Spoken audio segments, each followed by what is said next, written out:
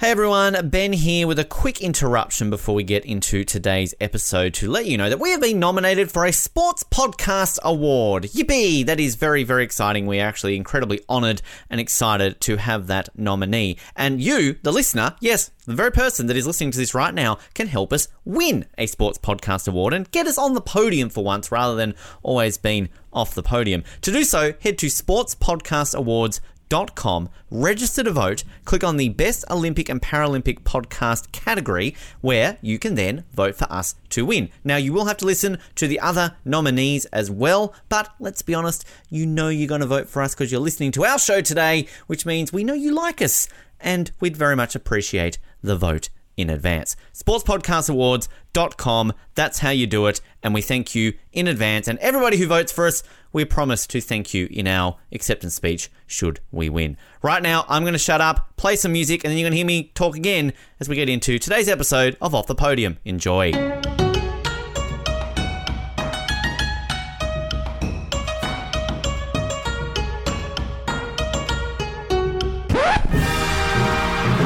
Skinner on the outside. Oh, and it's a lot of contact. Oh, and all rolled down. Bradbury is going to come through and win gold. 5 seconds left in the game. Do you believe in miracles? Yes. Unbelievable. They're standing and they're applauding that dramatic performance by James Orville and Christopher Dean. Alex Bilodeau. It takes a lot to make him happy, and he is clearly pleased. She's up, she's moving nicely. She's got it. She's done it. Yes. She's done it. Zali Stable, 132.67, has won at least a medal. She's 0.24 up. Beauty. On the ice for the Gimlet. The Gimlet scoping. Cindy Crosby, the golden goal. These golden games have their crowning moments.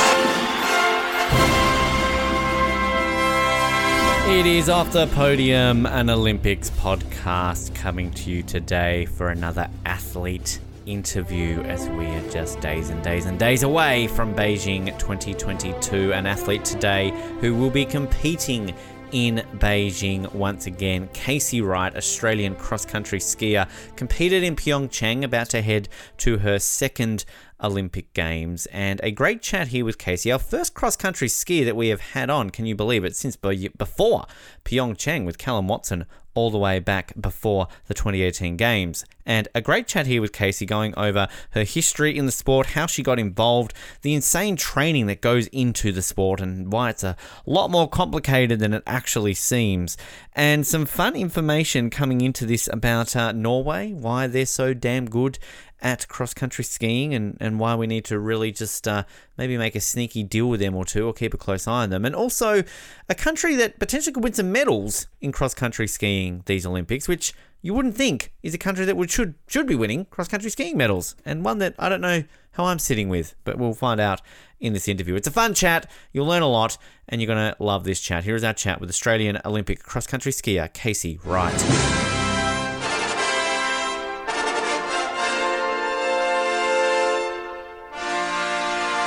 We are so close right now to the Beijing Olympics. You can smell the snow. We've been saying that all week with all of our guests because it is so close to being here. And we are so thrilled to be able to welcome another guest on the show today who will be competing in Beijing at her second Olympics. And this is the first time we've actually had somebody from cross-country skiing on since before Pyeongchang, when we spoke to Callum Watson all those years ago. So I'm excited to be able to get back to this sport. Competed in Pyeongchang, as I said, competed in multiple world championships, Asian Games, bronze medalist, 5-time Australian national champion, and we're looking forward to seeing her hit the snow once again to put on the green and gold in Beijing in only a matter of days' time. It's a pleasure to welcome to the show Casey Wright. Casey, first of all, pleasure to have you here on Off the Podium. Welcome to the show. Thanks for having me. It's exciting. I mean, it's exciting for me as an Olympic fan sitting in, a dingy bedroom recording a podcast. What about for yourself? You're at the moment speaking to me from Switzerland, but in a matter of days, you're going to be on a plane going to Beijing, second Olympics. I mean, how are you feeling right now? I'm starting to get pretty excited. We're coming to the end of our kind of pre-training camp for the Games, and so we've got some really good vibes going throughout the team at the moment. Everyone's starting to get pretty amped, and I think we're all just really excited to get there and check it out, what's in store for us. Because this is a equal biggest cross-country skiing team for Australia. 6 of you going to Beijing, similar to what it was in Pyeongchang. And to put that into context for people who maybe don't realise what size that is, it's the 3rd biggest team Australia has at Beijing, only behind the snowboarding team and the freestyle skiing team. So it's obviously quite a big chunk. Are we kind of in the golden age of cross-country skiing in Australia right now with so many representatives going to an Olympics? I guess so. I don't know. I think we've also just got really lucky with our quota spots and kind of like in Pyeongchang where we just got lucky with the count back. And for myself, I ended up being the last athlete of all the countries to get a spot to go. And that kind of happened a bit again this year with Hugo as a late addition onto our team. So I think, we're obviously skiing quite well at the moment. I think also have just had luck on our side as well. I always love hearing from particularly our Australian winter athletes how they get involved in their sports. Skiing obviously is unique in the fact that there's multiple disciplines. You've got cross country, you've got alpine, you've got freestyle, biathlon, multiple disciplines. How do you fall into cross country skiing out of all the numerous disciplines that are available to you? Yeah, so both my parents were outdoor ed teachers. So growing up, we did everything from going rock climbing in the Grampians or Arapiles to canoeing down the Yarra River. And then weekends, we just spent cross-country skiing at Lake Mountain. So for me, it was actually just a normal activity that we just did on the weekends, especially during winter. It wasn't until I think about middle of primary school when we started going on ski trips that I actually realized there was another type of skiing apart from cross-country skiing. I thought cross-country skiing was it. And then, anyway, I got introduced to alpine skiing, but still loved cross-country. And, I was really lucky to have supportive parents, and I got heaps of opportunities to ski, and just kind of worked my way into it from there as something I loved. And it's kind of easy just to follow your passion when it's something you want to do. And outside of skiing, were you active in other sports? Was this something that you were constantly doing, just playing a variety of sports like a lot of kids obviously do? Yeah, absolutely. I honestly played any sport I could get my hands on, from a young age. And particularly through high school, I was on swim teams, running teams, soccer teams, touch rugby, skiing, go to surf camp, like honestly anything I could do. I would, and it was probably when I was around 16, 17, I think Dad sat me down and just kind of said, look, I love that you love sport, but I can't keep doing like 20 different sports each week. So you're going to have to pick a few and we're going to focus on those. So, Wow. So it ended up being, I think swimming might have got the boot around that time, but I kept up with running, soccer and skiing, and then kind of just ended up following the skiing pathway. And was the Olympics always sort of something that you were striving towards with some of these sports, or, like top level competition, like playing for the Matildas, things like that with the soccer?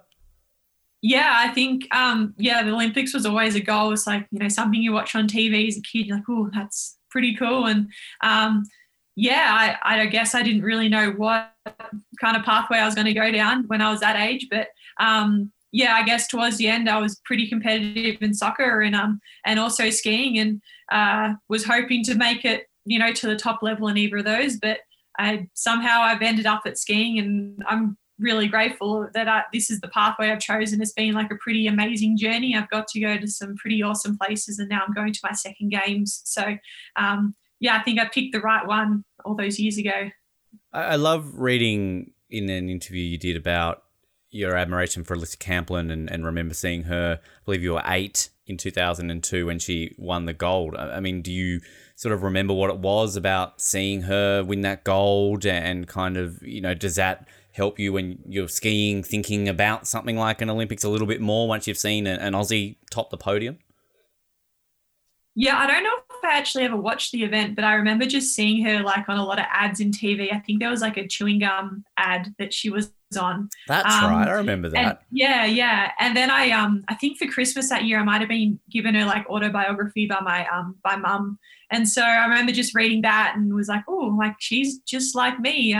We can do winter sports, and and we can do well in winter sports. It's not such a, I don't know, comical thing that an Australian likes snow. So, I think definitely having her, she was kind of part of our team support in Pyeongchang, and that was just like, having one of my idols in that sort of role.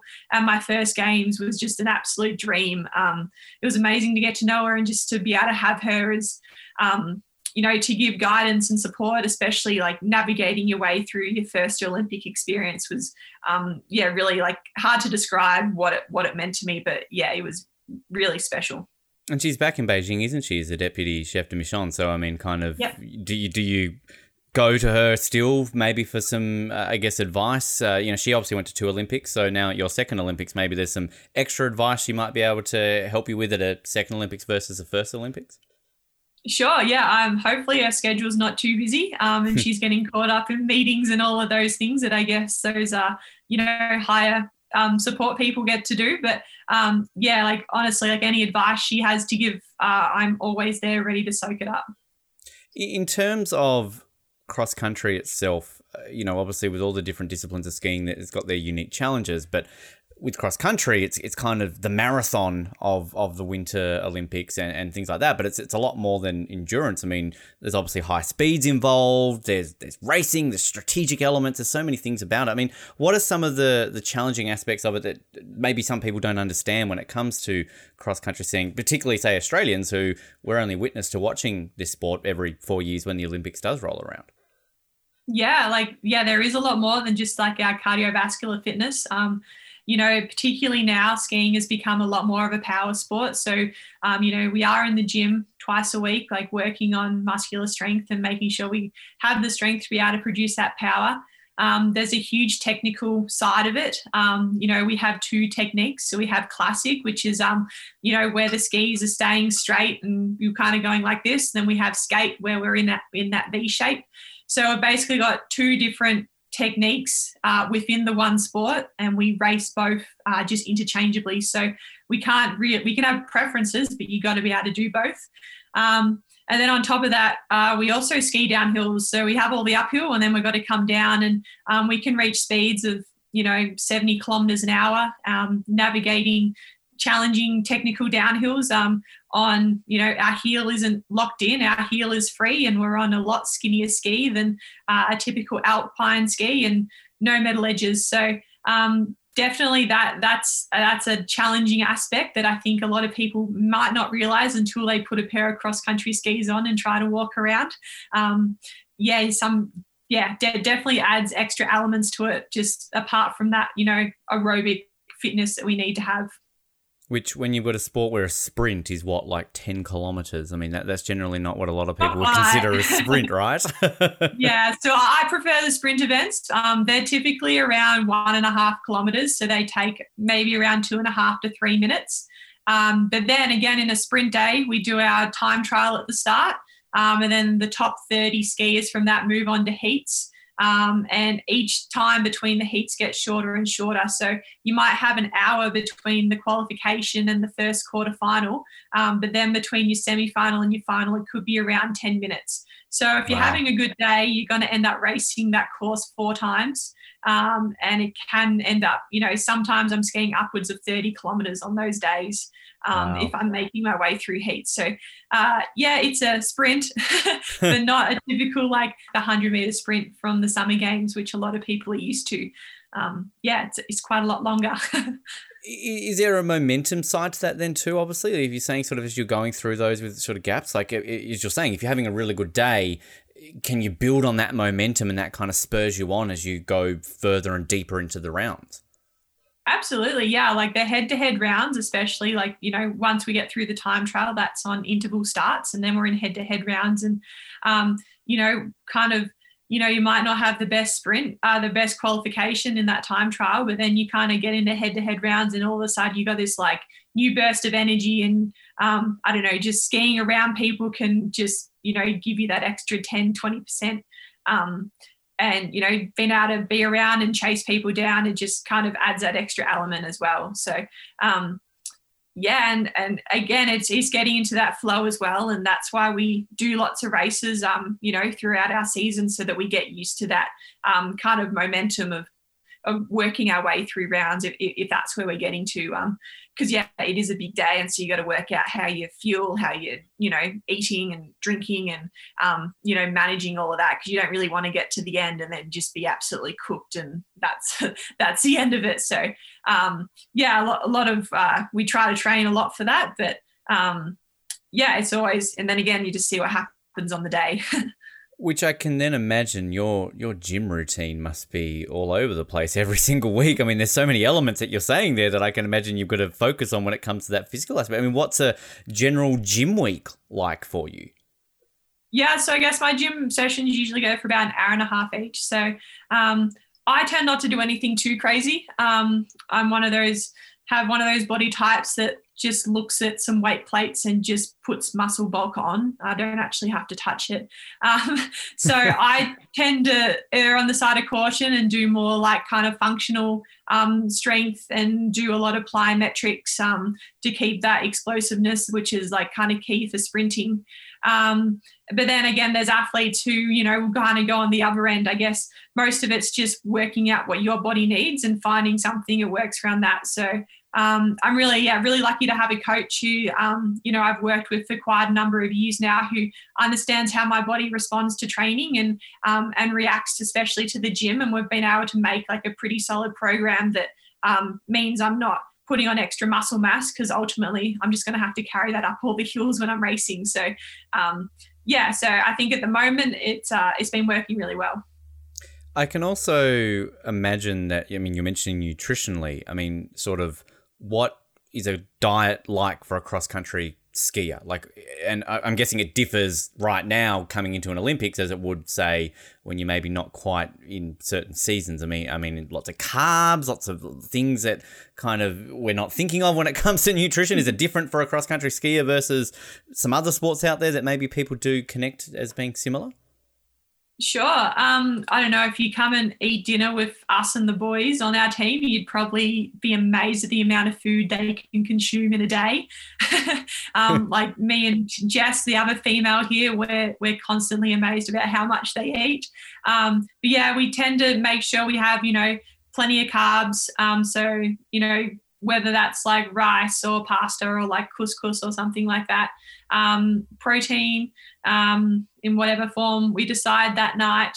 And then, typically if we're doing like longer sessions out skiing, it's really important that we're fueling when we're out skiing. So some people like bars. My kind of go-to is to always have a stash of gummy bears in my drink belt when I'm out training, and particularly on race day, they're kind of my go-to snack.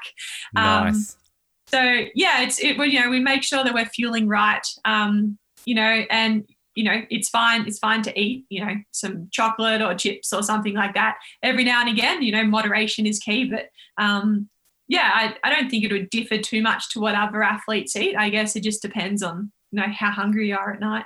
I'm just liking this gummy bear aspect of the sport, that you can just kind of have this. It's a perfect excuse really to just, sneak them in and have a perfect snack while you're out there. Yeah, it's great. They don't freeze, they don't get too hard, but they're not like too soft, so they don't like fall apart in your drink belt. So yeah, it's like my perfect race day snack, to be honest. Wow. And do you have potential then for sponsorship? Like, we're thinking here, get enough exposure out there during Beijing that there could be some gummy bear companies listening right now that, like, you could be like Alyssa Camplin. She was for chewing gum. Here you are for, I don't know, Hasbro gummy bears or something like that.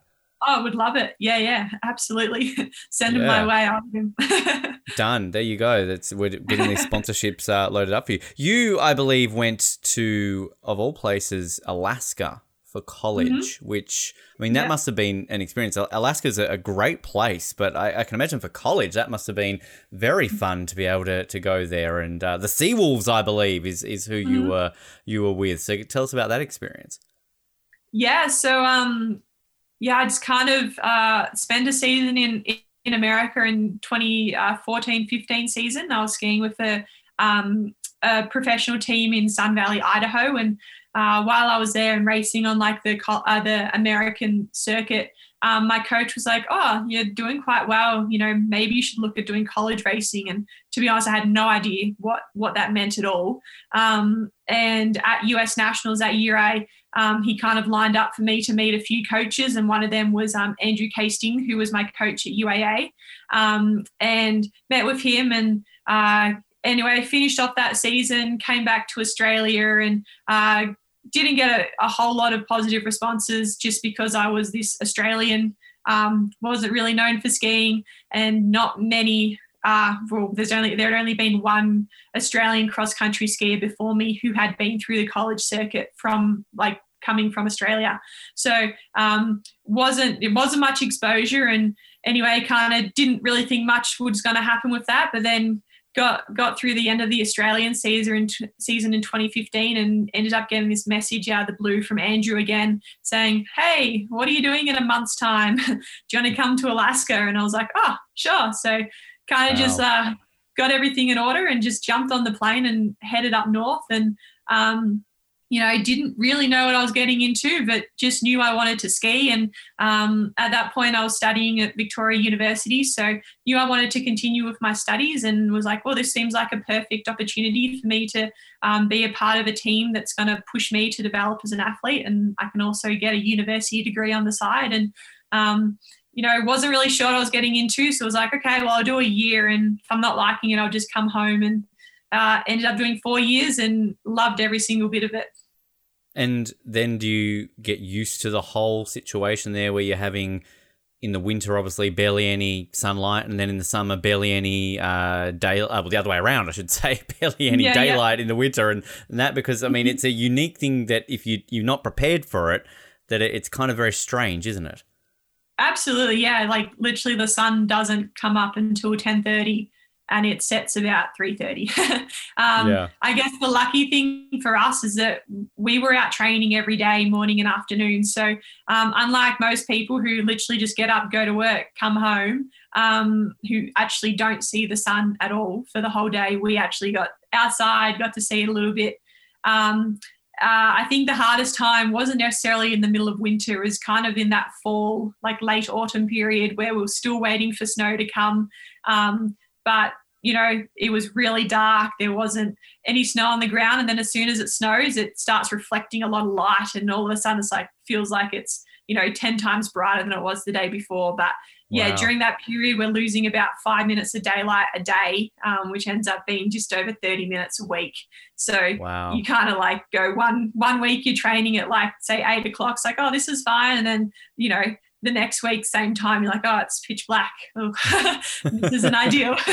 Yeah, I remember I was there in the summer, and I remember being out at a bar and basically having somebody come to you and say oh, we're closing. And you're well, it's brightest day. It must only be 7, 8 o'clock at night. It was midnight. And you're oh, okay, better go then. Yeah, it's strange. Just go through the day at night and then go, oh, I'm kind of hungry. I should probably make dinner. And it's 10 o'clock. It's oh, I should probably go to bed. Yeah, it's very, very strange there. But is that sort of a route that a lot of people, you mentioned you're only sort of the second Australian in that system, but is it kind of a choice between, say, going to North America to do something like that or going to Europe? Or, I mean, kind of as an Australian cross-country skier, is there kind of more of a connection, say, with one over the other? I guess, before I did go to Alaska, I did two seasons in Europe. And that's, they were my first trips, some of my first trips overseas. And then I decided to mix it up a bit and then do that season in Idaho and then went to college.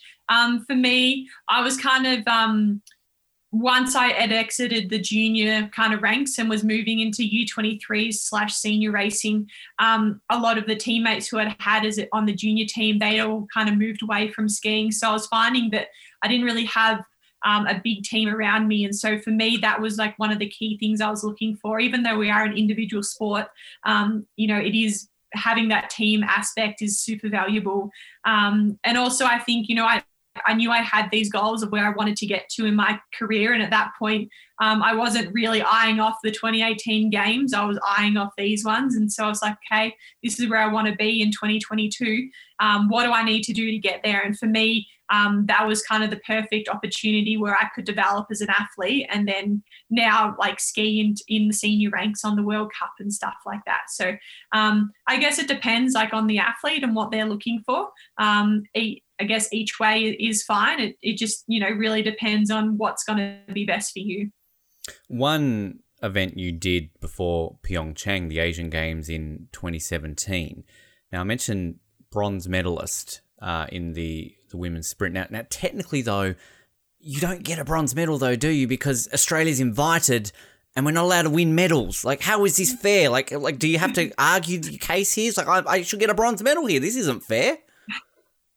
Yeah, that was definitely an interesting experience, like crossing the line and being super stoked to get the bronze. And at that point, we didn't know that we weren't allowed to receive medals. So anyway, I finished and I'm putting my clothes back on, and then I get promptly notified I have to go to doping control. I was like, okay, well, I've got like ceremonies first, and they're like, no. And I was like, I think I do. I just got third. And they're like, no, you got to come. I'm like, oh, hang on. And then we go down. It's like, no, you just get to pee in a cup and that's it for you. I was like, hey, thanks. Wow. Which like it must just be such a, I mean, obviously you finished third. They can't take that away from you. But again, you don't get a medal. I mean, and it's not like you just finished third. You finished third by quite a significant distance, right? So it's kind of like, well, where's my medal? Like, it's kind of, I feel like there should be some sort of thing there where if they're inviting us to compete in the Asian Games, like if we're not eligible for medals, we should get something, right? I mean, do you get anything for finishing third? I think like the kind of support staff were feeling really bad about the situation. So I think I ended up getting like one of the mascots as like the team got given like a couple of the mascots as a toy. And so I actually came home, and on my hotel, like in the hotel, my door was just covered with like bronze medalist Casey Wright lives here. So it was like really awesome to come back to see that. And then they're like, oh, here you go. Here's a soft toy. And I was like, sweet. Yeah, I guess like, medals are one thing, but, on the inside, that's what was more important for me. And to be able just to have that result and to feel the way I did on that day, it was kind of one of those days where everything just falls into place. And I think, that was definitely more valuable than, a medal when you think back on that. Which, I mean, it's also, I can imagine that opportunity because unlike a lot of summer sports, there's not really a lot of multi-sport events for winter athletes. There's not a Winter Commonwealth Games, for example, and particularly for Australia, we don't really have a multi-sport. So to get invited to an event like that to, I guess, almost experience what it's like to be at a multi-sport environment, I mean, did that help you when it came to competing in Pyeongchang a year later to kind of understand what that environment's like if it's different to competing, say, in a World Cup or a World Championship? Yeah, for sure. Obviously there's the multi-sport aspect, but with any kind of like Olympic or AOC run sponsored team event, there's a lot of other stuff that goes on in the background that you often don't see. And getting exposed to that, from an early point and, it was obviously an important event, but not, kind of an Olympic Games standard. Just to have that experience was like super valuable, and also got to meet a lot of the support staff who were once again in Korea. And then I think a lot of them will be again in Beijing. So just to kind of start making connections, get to know faces, and just made my experience when I got to Korea like a little bit more familiar. When it came to the Olympics, we always love hearing about the experiences outside of competing. You mentioned obviously your goal was Beijing. You kind of get a bonus Olympics going there, but do you remember sort of those initial moments landing in Korea? Like, I mean, was there a moment when it kind of hit you that you're an Olympian? This is real? Yeah, I don't think so much landing, because I traveled from America, whereas the rest of the team was traveling from Europe. So I kind of got to the airport and didn't know where I was going. There was not really anyone there. I think they were running late at that point. So I just kind of stood around the airport for a bit, just looking like a lost puppy, I think, and then like found my way. But yeah, honestly, I think it all really started to sink in, after that first event, after that sprint event. And, unfortunately, I didn't quite have the results I wanted at those games, but I kind of looked at it as an opportunity to get that experience, especially something, experience I can take into these games. But I think the most special moment of that was like actually after the race, because my parents and my brother were there and was able to jump up in the stands after the race and go up and see them. And I think that was like the really special moment for me. And looking back, like, that's when I was like, oh, okay, like this is real. And I got to share this with, with my family as well. So that was like that was a really awesome moment. Kind of a bonus moment knowing that unfortunately they're not going to be able to be with you in Beijing. So it's sort of, you've been able to experience that. I mean, outside of competing, I'll talk about those in a moment, but village life. I mean, did you get to do any of the ceremonies? Did you get involved with things like pin collecting, bump into like, there's Chloe Kim and Shaun White, like you kind of, going around doing things like that to really soak up the Olympic experience? Absolutely, yeah. So I only ended up racing 2 events, but I opted to stay for the entire period. And, I'm really looking back, I'm really glad I did that, especially with kind of the COVID aspect of these games. But yeah, I made sure I went to the opening ceremony, closing ceremony. They were definitely highlights. I guess I didn't interact as much with like internationals. For me, it was just awesome to be a part of like the Australian contingent and get to know all of those guys. And we had just really good vibes in the village amongst us. And, we have the dining hall where all our food is, but we also had this like other lounge that the Australian team had set up. And, whenever you wanted something to do, you just kind of walk in there and there was always someone up for a chat or to hang out. And so that was a really cool experience. I guess I got a few pins, but wasn't super into that. I didn't come prepared with extra pins. So it's if you don't have like your stock, then it's pretty hard to get like super into it. Are you rethinking that for Beijing, or is it again just not really? No, like I didn't have any weight when I came over to Europe for extra stuff. I was like, my jacket, which I was carrying like on the plane, weighed about like 10 kilos of like all the other stuff that couldn't fit in my bag. So, really that wasn't on like the high list of priorities of stuff to fit in my bag. But, I think these games is going to be a lot different, especially with just, because we won't be like, we're not in Beijing, we're kind of out about, 4 hours out. So I think just getting to ceremonies is going to be a little bit more challenging. I will be doing more events this year. So, I'm probably not going to have as much freedom as I had last game. So, I think that's just really good to have been to a games previously and have kind of ticked off a lot of those boxes. And now it's like, okay, I've done that. Like, you're all good. You can just focus on the racing this time and not have that FOMO of missing everything else.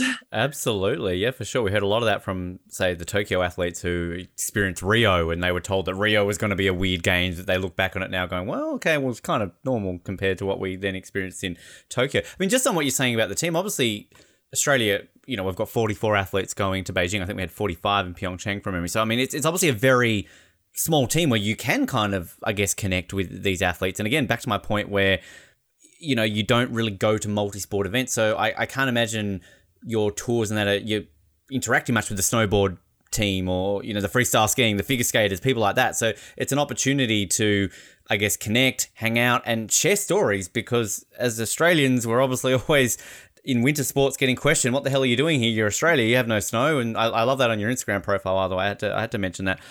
So, I mean, it's obviously a great opportunity to kind of just meet these people and hang out and just, all come together.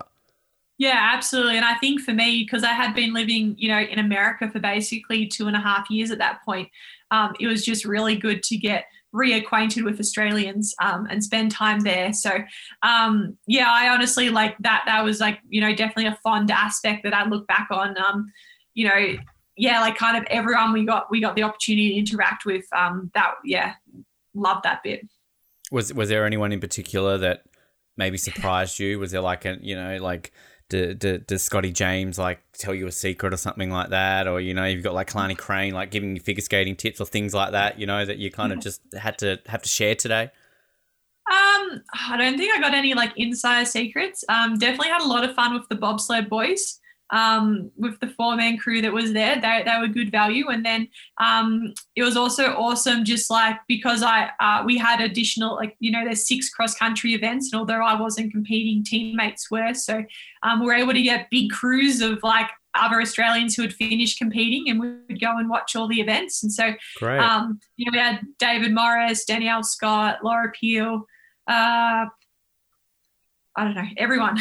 There was I like, can imagine just like David a whole Morris group coming of to us. an event. That makes it Yeah. extra fun having Yeah. David there. Come on. And I was just like, great. And, you know, especially taking them to a cross-country event. They're like, ooh, this is not what we expected. It's like, you guys are insane. It's like, yeah, we know. Wow. And did you then, on the flip side, given you owning the 2, did you go and check out, did you go watch the aerials? Did you go check out some other sports that maybe you don't get a chance to see much? Yeah, for sure. And that's something that I was like making sure, you know, I was still training at that point.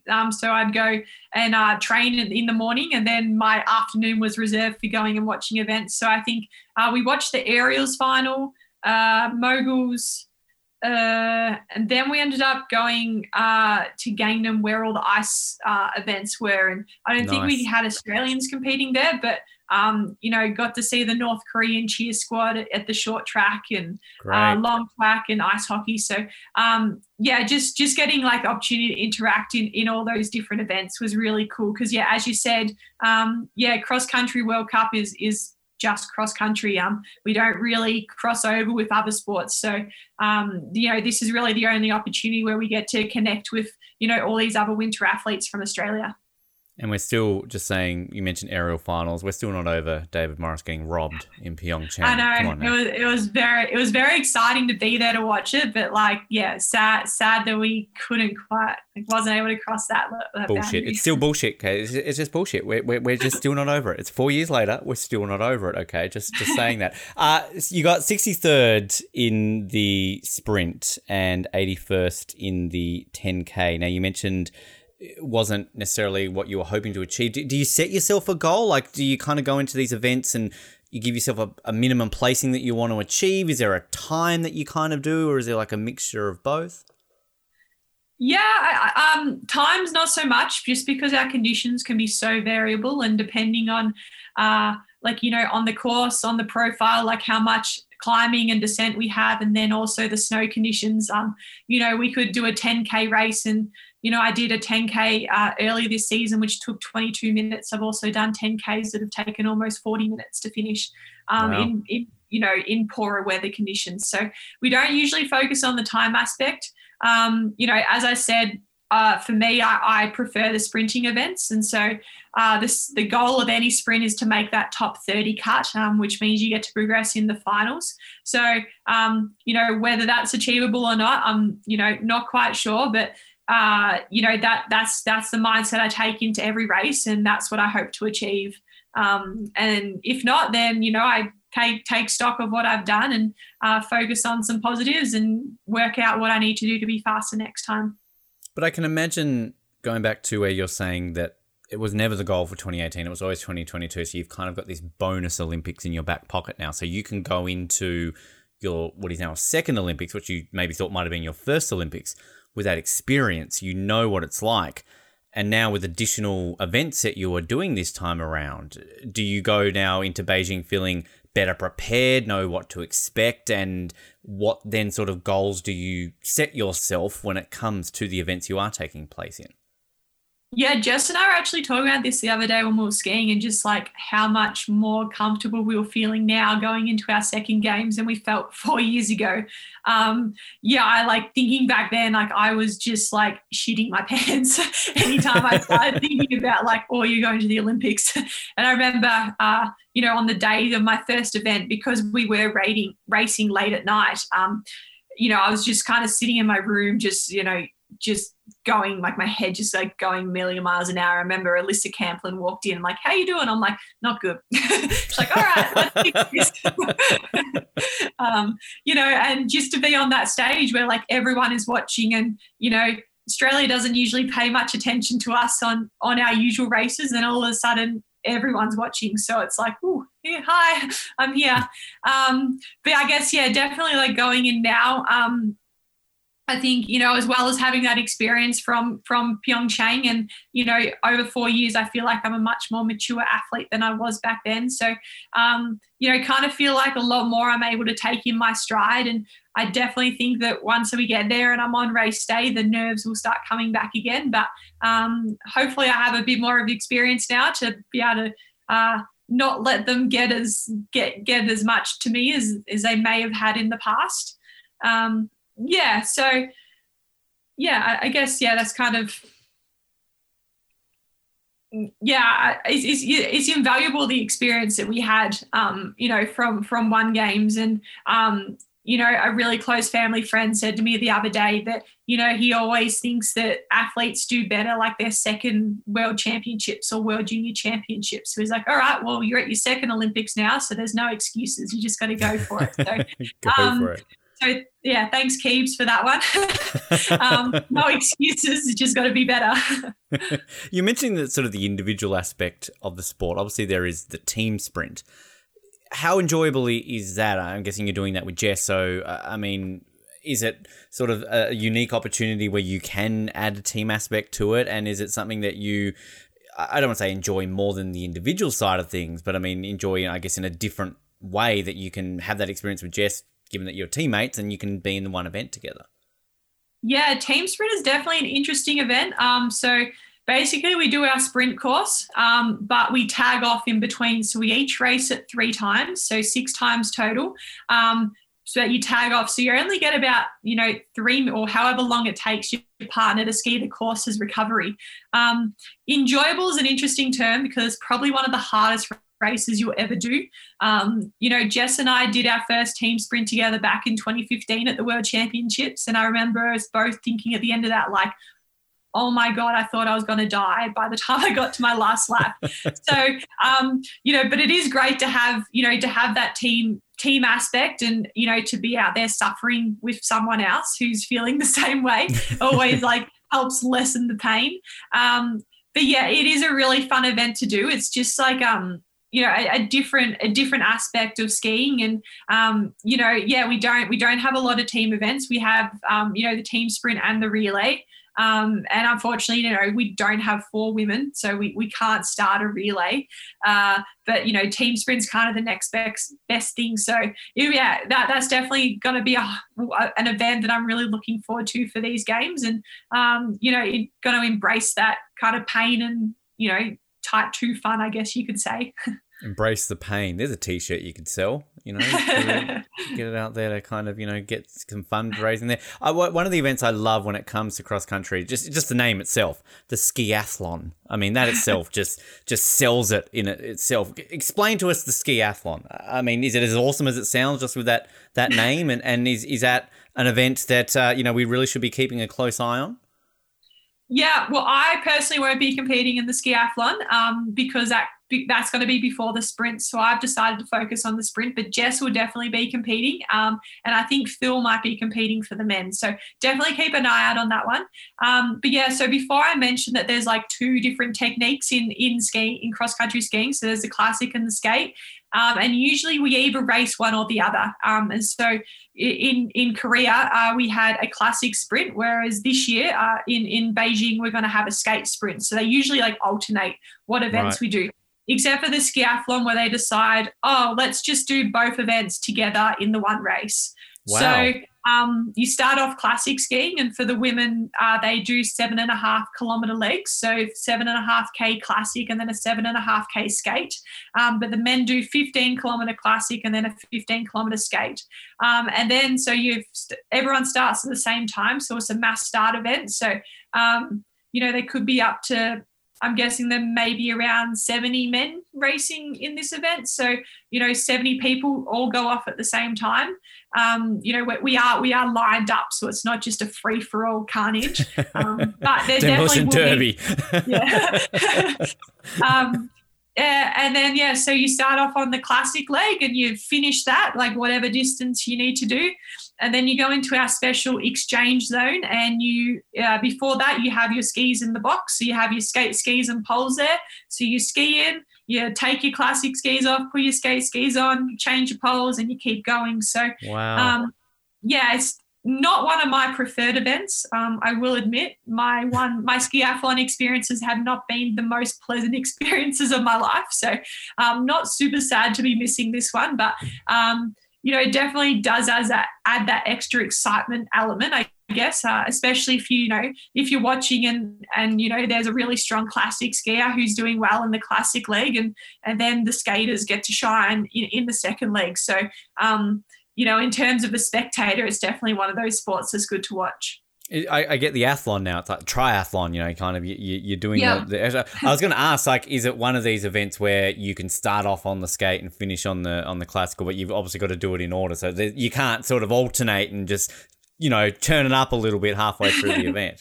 No. So it's all set. And then usually we ski in like either a skate boot or a classic boot, but we can't really just use a skate boot while classic skiing or a classic boot while skate skiing. So they make lovely skiathlon boots, which are not the best for classic and not the best for skate. They're somewhere in the middle, so you just kind of have to make do with it. So, it's very interesting sport. And then, the changeover, there's all different rules with that, whereas, nothing can leave your box, but you're also, unless they put carpet down, you're standing on a slippery surface, so you got to like take your skis off without them sliding away and all this stuff. So, changeover time is definitely an entertaining bit as well. Sounds like it. Definitely keep an eye on that. I mean, just in terms of, I guess, going in there with goals, sort of as you were talking about, Barbara got 33rd in the 10K back in Pyeongchang, which I believe is the best result ever by an Australian female at an Olympics. Is that something that you look at and think in any event that like it would be great to top 33rd to create an Australian sort of record at an Olympics, or is that something that comes secondary versus, say, setting yourself other goals, and if that happens, that's obviously a bonus? Yeah, I don't think I go out to kind of like set groundbreaking achievements for Australia. I'm there. I'm so like proud to be representing my country, but then also wanting to be able to have the achievements that I'm proud of. So, obviously it'd be great to be able to have the highest result for an Australian skier. But, if I've had a good race as well, that's not going to be the determining factor of how I kind of feel about that race. I would love to know what it is about the Norwegians and this sport, Casey, because seriously, every time the Olympics roll around, I swear all their 50 gold medals they win are all in cross-country and biathlon. I mean, is there something that you feel is in the water in Norway, and are they very open? Like, can you go to the Norwegian team and just be like, hey, from Australia, we're not Norway when it comes to cross-country. If you help me out in cross-country, then like we'll reciprocate, we'll help you in swimming, like, come the Summer Olympics or something like that. Can we make a deal with the Norwegians when it comes to cross-country skiing to help us out a bit? Oh, I don't know. I have to say, I've had like some interactions with them, not a huge amount. On World Cup, we kind of just get put into accommodation and not always like in the same hotels as them.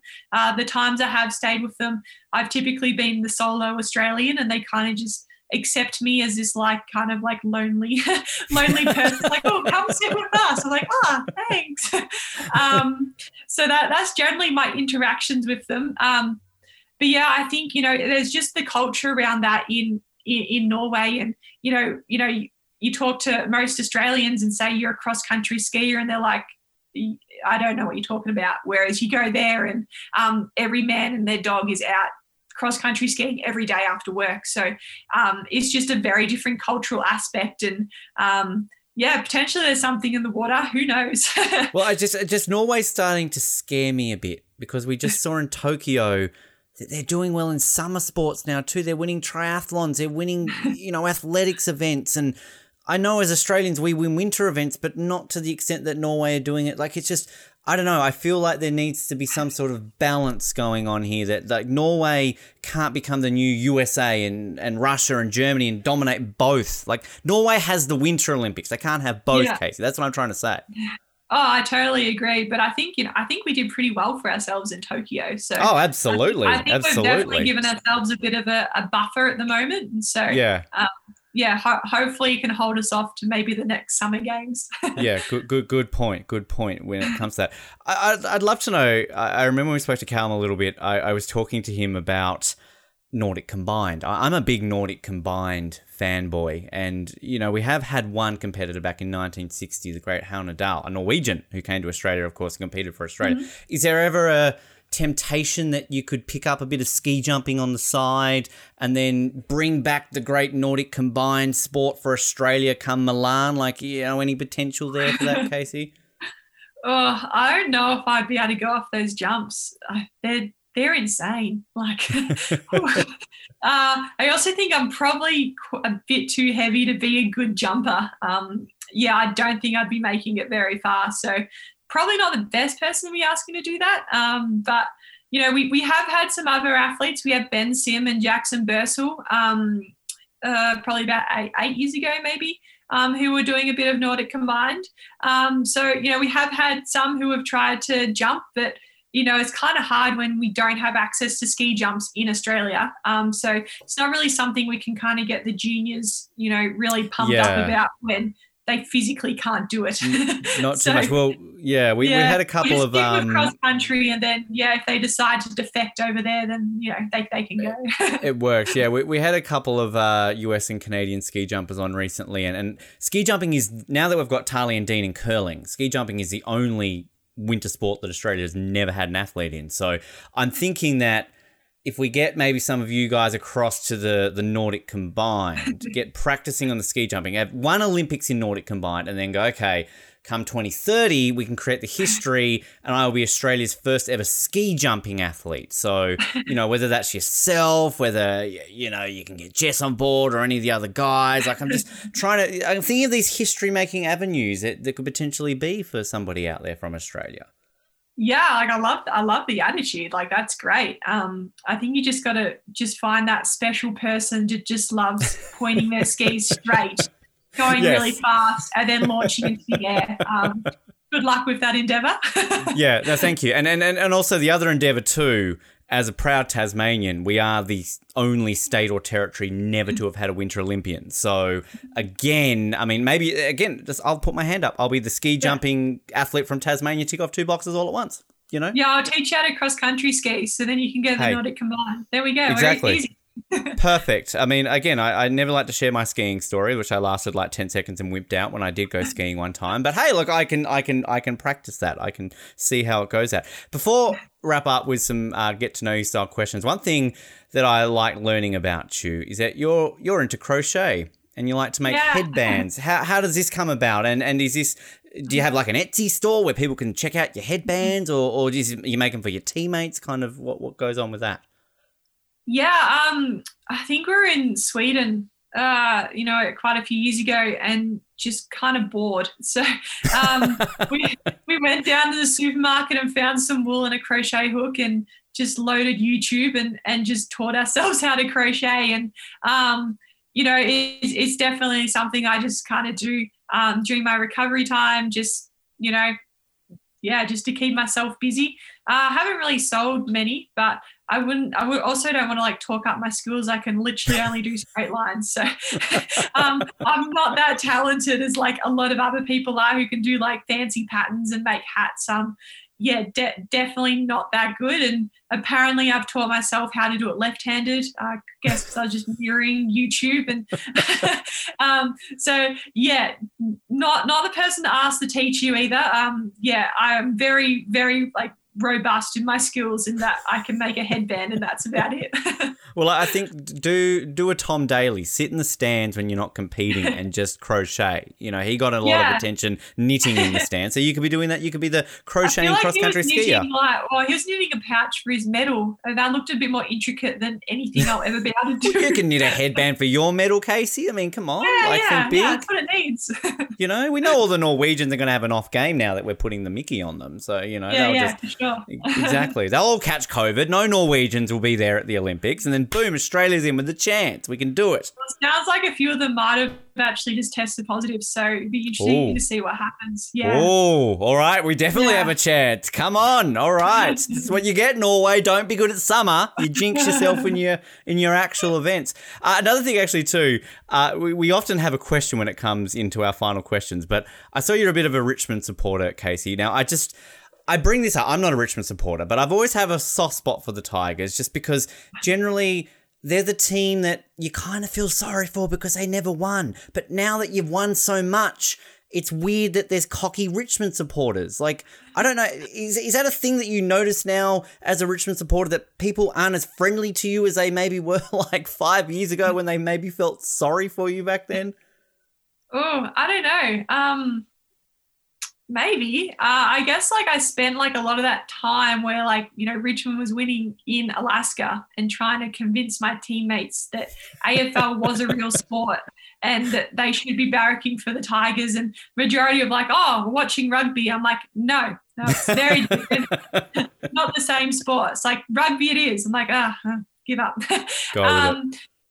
But yeah, so I don't know, like maybe we don't get quite as much sympathy votes, but you know, I wouldn't say I'm like a diehard AFL follower. Like I definitely like watching a game and you know, do support the Tigers. But yeah, I don't know. Maybe they're just so jealous.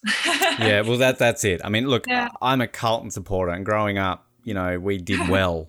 Now we don't. So I feel people feel sorry for us now, and that's weird. It's like, well, we're generally pretty good. Don't feel sorry for us. So yeah, we'll get there eventually. Now, Casey, as I said, we like to wrap up series of get to know yourself questions. As always, these are based on a questionnaire that was given to Team Canadian athletes ahead of Pyeongchang and also Rio. They didn't have any cross-country skiing athletes for me to use their questionnaire, so I've gone with Erin Malinsky. I'm probably butchering her name completely, an alpine skier.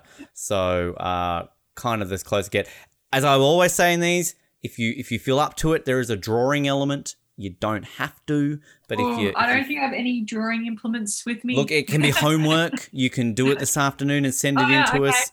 Sure. Yeah, with a couple of the bobsled girls did it. So, you know, just if you're keen, you'll all see right. my artistic skills come shine. There you go. Exactly. I like this. All right. Well, I'll tell you what they are in a moment, but we'll start off with the first question.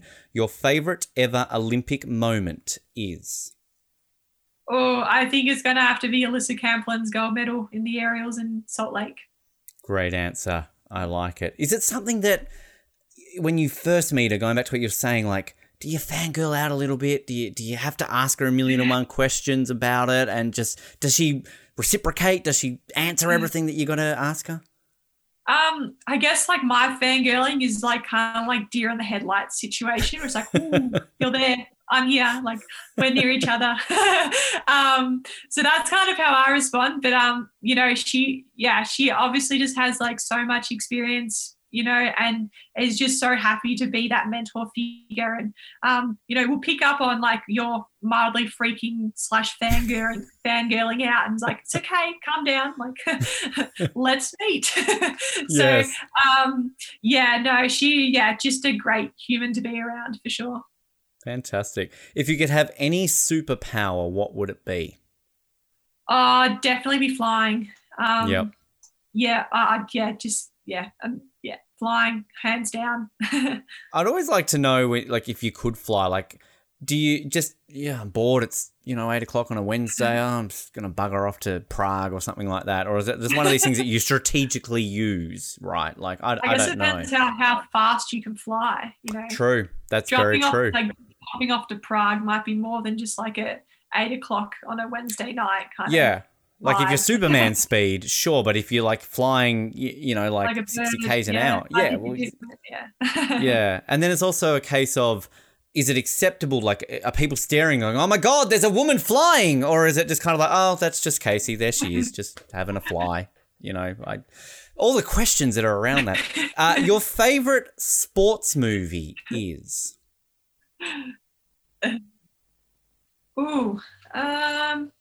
I think it's probably The Art of Flight, which is like a snowboarding documentary, which was my favorite growing up and would always love to watch it. And then a lot of it's actually filmed in Alaska, which I never kind of cued in on until I was moving to Alaska and I watched it again. I was like, oh, I'm going there. That's amazing. Wow. And that kind of made me really want to go there even more. So yeah, Definitely The Art of Flight. I always like to compare, think about other, athletes we're talking to if they've got movies based on their sport. And if I can't think of one off the top of my head, I always just go to James Bond and think, has James Bond done it? I mean, James Bond's done biathlon, which is half cross country, and he skied a lot. So kind of counts, right? Like, we can take it. Sure. Yeah, there's a winter aspect. Yeah, exactly. That's how it works. I mean, is that biathlon versus cross country? Is there like a real strong rivalry between them? I know we've had some biathletes on recently, and we kind of asked the other way around, but like, what do cross country skiers think of biathletes? I don't think there's a huge rivalry between us. Like, we're pretty similar. It's just that they like to shoot in the middle of their races where we just like ski. Like, I don't know, like I got to go on a biathlon range a few years ago, and I hadn't actually been on one or like shot a rifle and had to go at shooting, and I couldn't believe like how small the targets were. I was like, how do you guys do this like in the middle of a race? Like, so definitely like, mad respect to them to be able to do that. It kind of like was very eye-opening. I always think the Nordic Combined needs to get rid of cross country and make a biathlon to add it even more difficult, right? Ooh. Like just three sports in one, the winter version of the modern pentathlon. There you go. Yeah, well, exactly right. Winter triathlon. Just saying, ISE, if you're listening, you can have that idea. Now, the first picture element, draw a picture of yourself. So there you go. It can be in any form here. I can see Erin's drawn a picture of her on a stand-up paddleboard. So, I don't know all right. Yeah. Remember that one. Your funniest childhood memory is? Not as a drawing element, as a talking. No, this is go for it now. Yeah. I mean, you can draw it if you want to afterwards. No, that's okay. I was like, I don't know, I'm going to draw this. So as I said, my parents are outdoor ed teachers. And so me and my brother, we grew up on school camps. So, we grew up in the Yarra Valley and we're living on Melbourne High school camp where my dad was running. And I think one day we were playing on the Flying Fox. So Dad set it up and we're having fun going up and down. And, our dog at the time, Abby, she was like just a typical camp dog, which is like roamed the grounds and just loved life. She was a black lab and we hadn't seen her for a bit. That wasn't uncommon anyway.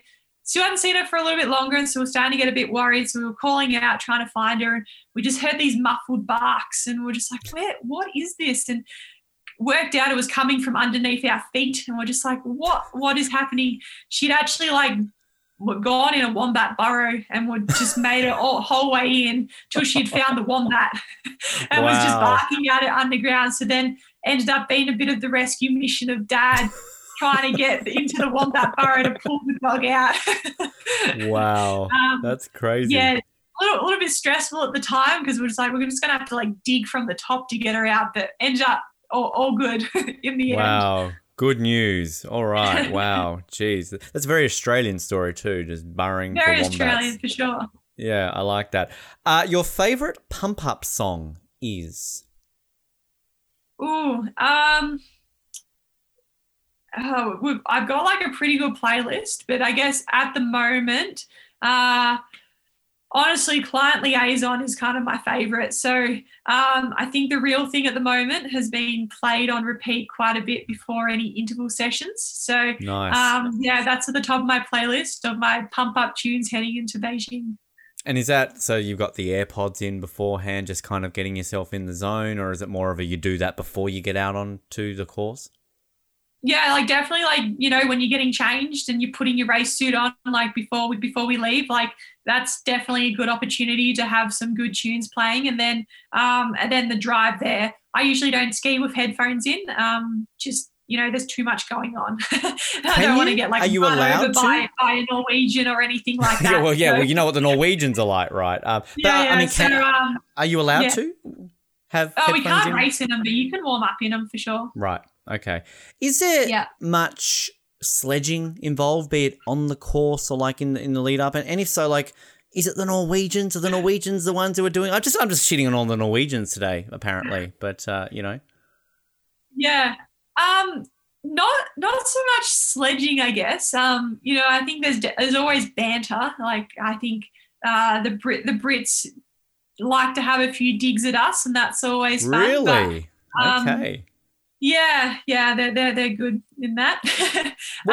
What is it about the Brits that make them want to, like, is it just that British-Australian rivalry? I mean, I can't imagine the Brits are that great at cross-country skiing. They're only good on ice sports in the Winter Olympics. No, like they're actually quite strong at cross country and definitely potentially could be medal potentials in this. Really? In these games. Wow. Yeah, so okay. they've got 3 guys and they're very strong. So don't be surprised if there's some Brits up near that podium. I don't know if I can accept that. I'm sorry. Like, it's all well and good for me to say about the Norwegian summer sports, but Britain winning medals in cross country skiing? Like, I mean, what is the world coming to? Come on.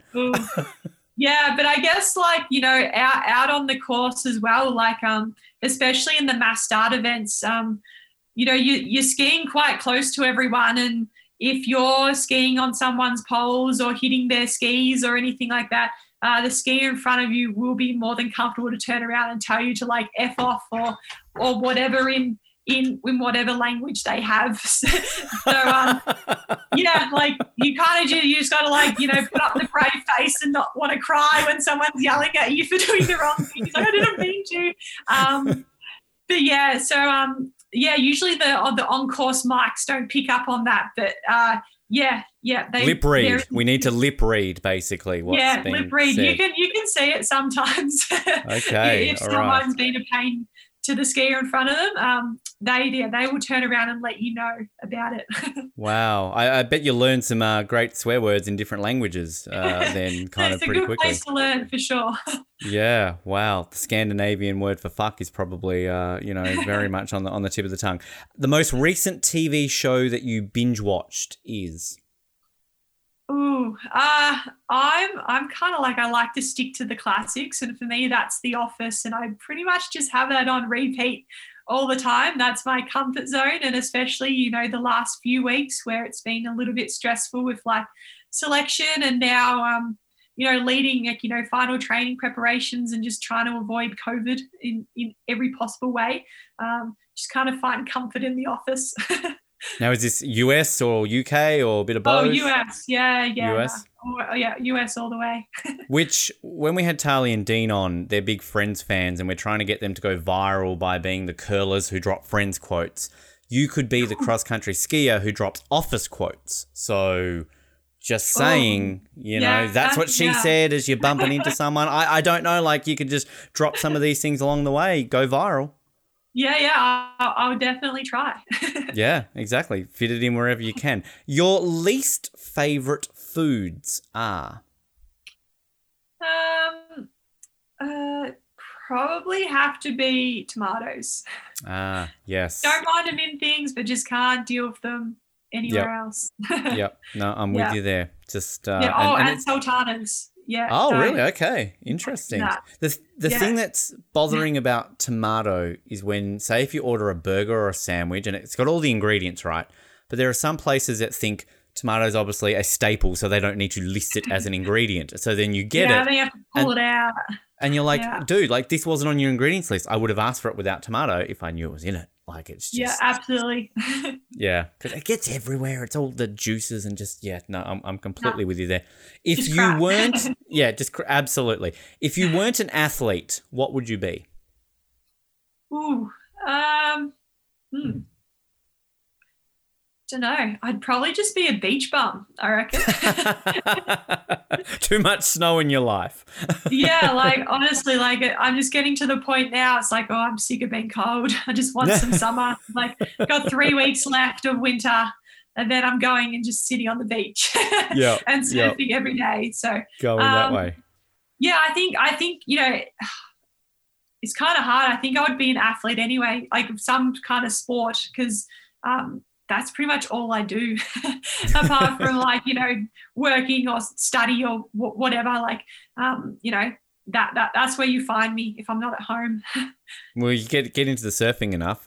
Paris 2024, Los Angeles 2028. You could be a dual Olympian, dual winter summer, you know, Olympian. Join a select group of people that have done that for Australia. So yeah, options there. Options. Your favourite vacation spot is? Ooh, wouldn't say I've been on, like, a huge amount of holidays recently, but Probably, the last holiday I went on was to Queenstown in New Zealand. And so, I think, New Zealand, I'm dual citizen with Australia and New Zealand. My mum's a Kiwi. So, right. That holds a special place in my heart. And so I think that's probably where I'm going to head to when borders open and I can finally go on holiday. But then again, I think anywhere where there's a beach as well. Don't want to be like too picky. Yeah. Just if you ever run for politics, make sure you disclose that you're a dual citizen. We don't want that. Yeah, I will. Yeah. Yeah. Does New Zealand try and do they try and steal you away? Have they tried to get you to come compete for them at an Olympics? No. Well, yeah, Australia, skiing in Australia is quite small, and then skiing in New Zealand is even smaller. So, yeah, so not yet, but who knows? Maybe next games I'll wear the silver fern. go, as long as you've worn the green and gold first, and it's not Britain. It's not Britain. No, now. it's Come not. on now. No. Or Norway. We're working that one out. What's something that people usually describe you as? Ooh, I guess it depends who you're asking, but I think a majority of my friends just think I'm just slightly insane for the training and every kind of punishment I put my body through. I think they've kind of accepted that that's me, and they're just like, oh, don't worry, that's just Casey doing her thing. Just, let her go. She'll be back at some point. So, I think, I like to, think of myself as just kind of like that, easygoing, enjoying what I do and enjoying doing it with people too. Slightly insane as well. Slightly insane. I enjoy that. The next drawing for you to mark down is draw a place from your hometown, or they say province being Canada, but obviously that would be state. Yeah. So draw a place from your hometown or home state. So. Ooh, okay. Yeah, that's actually the first time I've seen that one as an option. And I'll tell you one thing, Erin's done a pretty good job of this. It's like a lake with leaves and trees, and done very good job here. So pressure. I think one of my teammates has he got given a painting, a $1 painting kit that you give to kids for Christmas from our Secret Santa. So maybe I have to borrow his paints and you might. And picture. It's bound to come in handy someday. And now here's sure. the day. Exactly. Yeah. Wow, this is perfect. We kind of touched on this in some way. If you could be an Olympian in any other sport besides your own, what would it be? Yeah, I think I'm just going to have to go back to surfing. Yeah.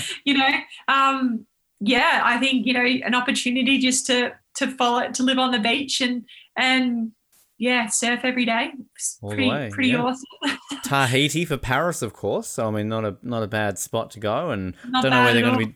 Don't know what they're going to be doing in LA, but I can't imagine they're going to be struggling to find a beach in California somewhere to do some surfing. So I think they'll be fine. Yeah. Yeah, and then Brisbane. I mean, again, similar issue. Which beach do they choose, basically? So yeah, exactly. Pick any of them there. Now the last worded question. There's one more drawing element, but your guilty pleasure. This isn't just food. This is anything. What is your guilty pleasure? Ooh. I think I'm going to have to just resort back to food, and that's definitely chocolate. Yes. Yeah. I'm a person who can survive when I don't, if I don't have it, but if I get it, then I'll just eat the whole block at once. What's your guilty? What's your favorite sort of block that you go to? Oh, Top Deck, Cadbury's Top Deck. Yeah. Ooh, yes. Good answer. Wow. Yeah. Jeez. Wow, I always ask these questions and I get hungry. It's my own fault, really, for doing it. The last picture element, the drawing, is draw a picture of your favourite animal. And Erin's drawn an elephant. Again, another great picture. She's done a very good job of this elephant. But, so okay. All right. Pressure. You got it locked? All right. I'm looking forward to seeing this. Casey, before we let you go, people want to follow you during Beijing and beyond, social media, websites, anything along those lines where people can sort of stay up to date with your progress and everything else? Yeah, probably Instagram. Instagram is the best go-to. So it's the letter KC.Wright. And you can follow along there. I try to put up a bit of what we do as cross-country skiers, and then, kind of all the other fun adventures I like to have along the way. Great. I saw some of the videos recently from just the squad in general. I mean, it looks like all of you are having a blast being named to the team. So I think this is something that, as Australians watching Beijing, we need to keep a close eye on all 6 of you, because you look like you guys are the life of the party. I mean, snowboarders and freestyle skiers, oh, look at them doing fancy tricks. Get on board Team Cross Country Skiing. That's what I say. Yeah. The boys recently released a little music video. We have been known in the past to release some. A few years ago, there was a Katy Perry I Kissed a Girl parody. So if you do want to have a good laugh, jump on YouTube. And yes, all under AusXC, or Australian Cross Country Ski Team. And they recently put out a new one, so they're hoping for it to go viral. So this is my plug for them. We'll help it out. We'll put it up on our socials just so it can go out there a little bit as well. So absolutely get on board with it. Casey, in all seriousness, it's been an absolute pleasure to have you. Obviously, so close to the games. We really do appreciate giving us your time in a moment where obviously things are getting very hectic for you and about to go into competition zone. But best of luck for everything into these Olympics. We're really looking forward to seeing you and the entire Australian cross country team and the entire Australian Olympic team, of course, compete. And we'll get you back on and we'll talk about beating all the damn Norwegians. Let's just say it that way. Sounds good. Thank you so much.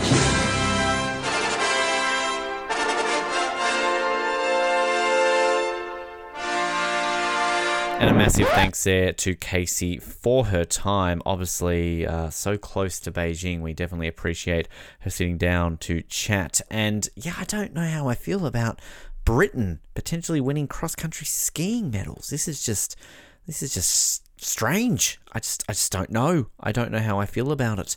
But I guess, who knows? Eventually, we have to accept some of these things, and potentially we could be seeing some history being made when it comes for cross-country skiing. They've never, ever won a cross-country skiing medal, so we'll see how that plays out. I say Australia does it first.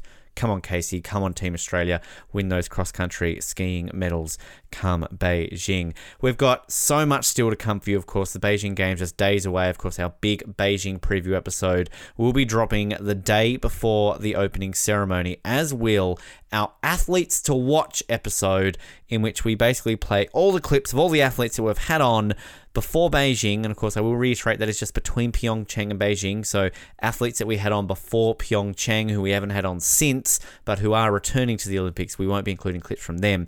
But just kind of an idea of who we've had on and their mindset talking about the Olympics and where they're feeling at, of course, in various stages of getting closer to the games. So that will be a fun one. And then, as we've been having daily episodes anyway for the last couple of weeks, daily episodes, of course, every day we'll be doing a review, as we always do during the Olympic Games, and right through to the closing ceremony. Then we'll do a wrap episode, and it's going to be incredibly busy, but we love every single second of it. We're going to bring you in-depth coverage. We've got some new things coming for these Olympics as well. So very, very excited for everything that is coming through your speakers. And a big interview, of course, that we are dropping, the last athlete interview that we will have before our preview on Athletes to Watch episode, the legendary Apollo Ono, short track speed skater from the US. Of course, everybody may remember him from that famous 1,000 meter race back in Salt Lake. He was the guy who finished second to Stephen Bradbury. He was one of the ones that fell over. Everyone, of course, fell over, and Bradbury won the gold.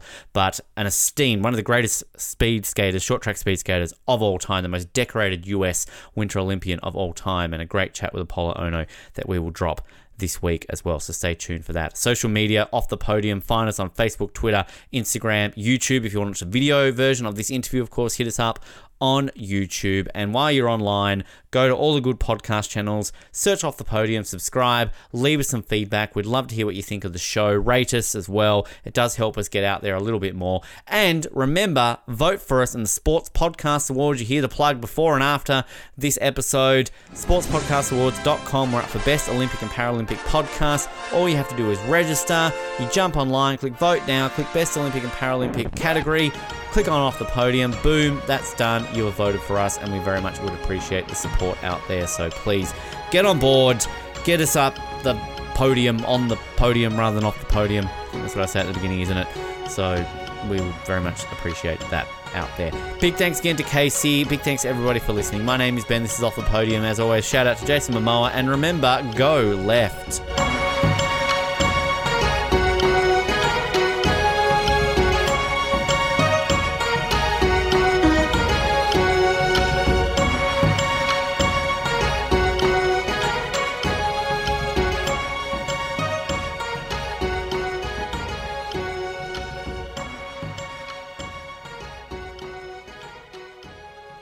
What an episode. You loved every single second of it. It's Ben again, just quickly reminding you once again, if you want to help us win a Sports Podcast Award, sportspodcastawards.com, register to vote, click on Best Olympic and Paralympic Podcast section, listen to the other nominees, and then go, hey, Off the Podium's awesome. They're so good. They put in so much work and so much effort, and we just love them, and they deserve to go on the podium for once. Ben's awesome. Jared's awesome. Colin's okay, but he's also kind of awesome. We'd really appreciate it. And particularly if you've actually listened to the rest of this and ended up here, because generally I assume you've well and truly tuned out by now. But seriously, if you're at this point of the podcast, then you're a true listener. And that means that you're a true fan and you should vote for us. sportspodcastawards.com. Do it now. We will thank you forever. Literally ever. Like every episode moving forward, we will thank you forever.